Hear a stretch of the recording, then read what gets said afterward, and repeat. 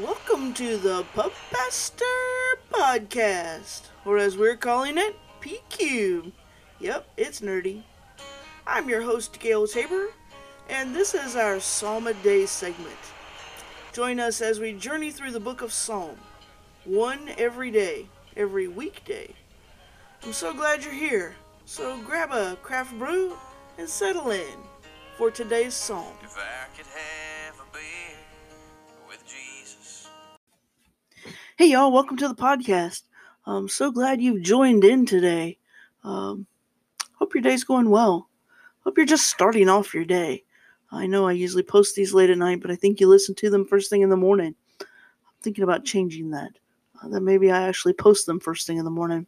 At any rate, I hope your day is amazing, whether you're listening to this first thing in the morning, late at night, or any time in between. Our psalm for today is Psalm 57. And I invite you to hear these words. They are from a David psalm when he hid in a cave from Saul. And I think I've shared with you before that in January I had the wonderful opportunity to be in Israel. And at one point we were near the caves where David had hid from Saul. And a time when Saul came into the cave, and David had the opportunity to kill him but didn't. So the imagery is very clear in my mind for the setting of this psalm. So Psalm 57, hear these words. Be good to me, God, and now I've run to you for dear life. I'm hiding under your wings until the hurricane blows over. I call out to high God, the God who holds me together. He sends orders from heaven and saves me. He humiliates those who kick me around. God delivers generous love. He makes good on his word. I find myself in a pride of lions who are wild for a taste of human flesh. Their teeth are lances and arrows. Their tongues are sharp daggers. Soar high in the sky, O God. Cover the whole earth with your glory. They booby-trapped my path. I thought I was dead and done for. They dug a man-trap to catch me, and I fell in headlong themselves. Let me read that again because I said it wrong. They dug a man-trap to catch me, and fell in headlong themselves.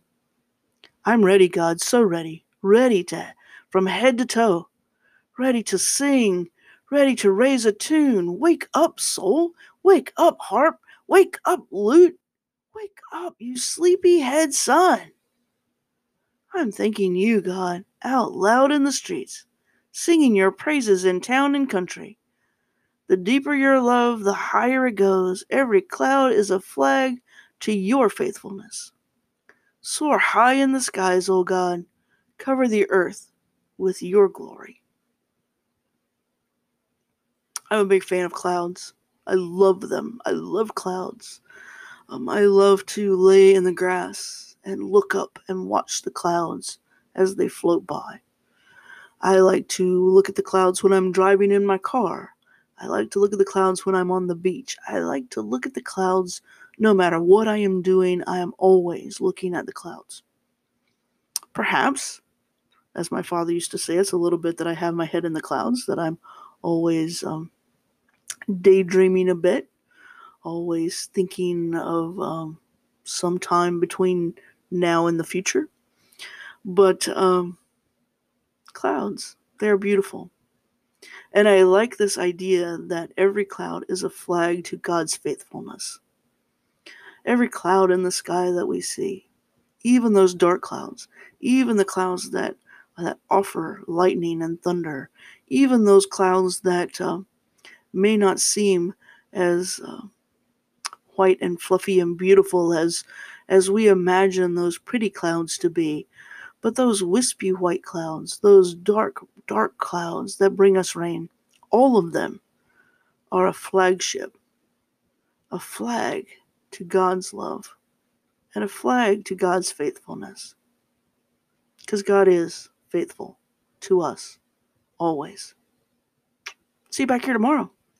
Hey, I love you. God does too.